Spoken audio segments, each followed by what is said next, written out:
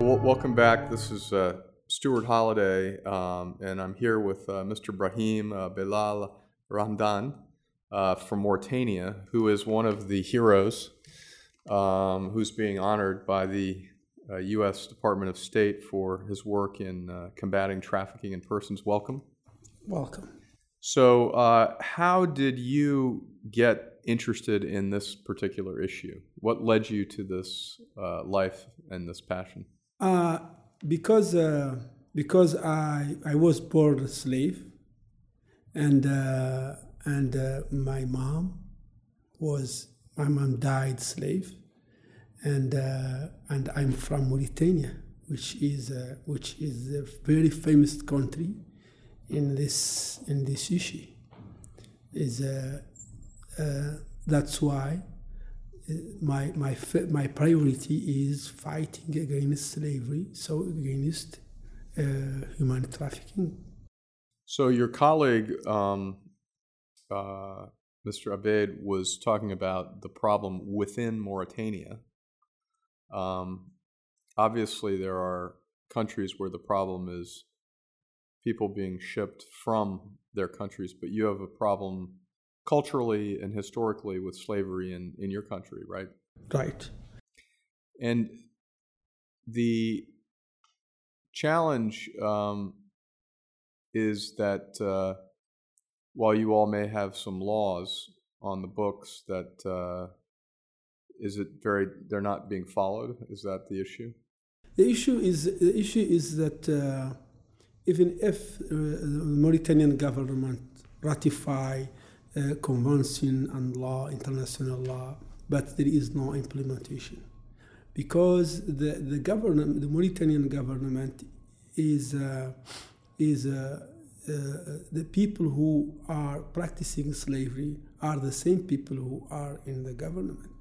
So they have the power, the political power, the economic power, the religious power. So they following themselves. They avoid to implement the law. So do you find yourself being targeted by the government or by others in terms of they don't want this story to get out about Mauritania? Of course. Maybe you know that myself and Biram, we just left the jail 2 months ago. We were there for 19 months. So because of this issue. So you spent 19 months in jail? Yes. Yeah. Do you feel receiving this award from the U.S. State Department will help give support and visibility to your cause? I'm sure, because my first feeling is that I felt like I'm not alone, and that the United States government, which is a free country,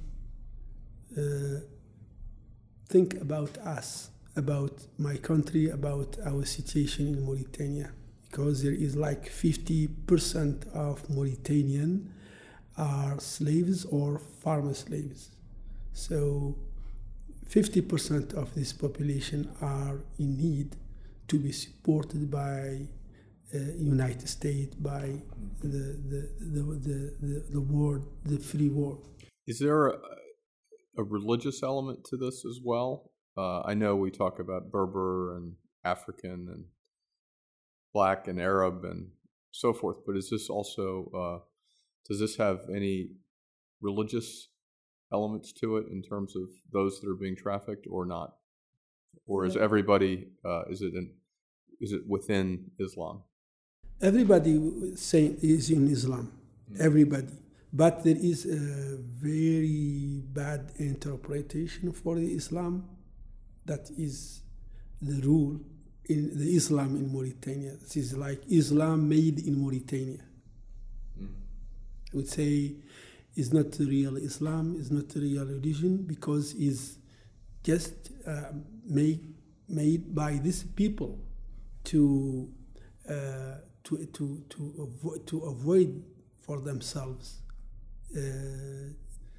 to be in jail or to be in front of the law. So if you said there's 50% that are in this camp, why cannot you get the government through the election process? Can you get political power to change this and change the dynamic? Yeah, that is our hope, which is very difficult. You know, politics, you have to have money, and this white Moors, which is a minority, they have all the economy in their hands, and the 50% of Haratins, which is slaves or farmer slaves, are poor and ignorant. So that takes time, but we are working for that.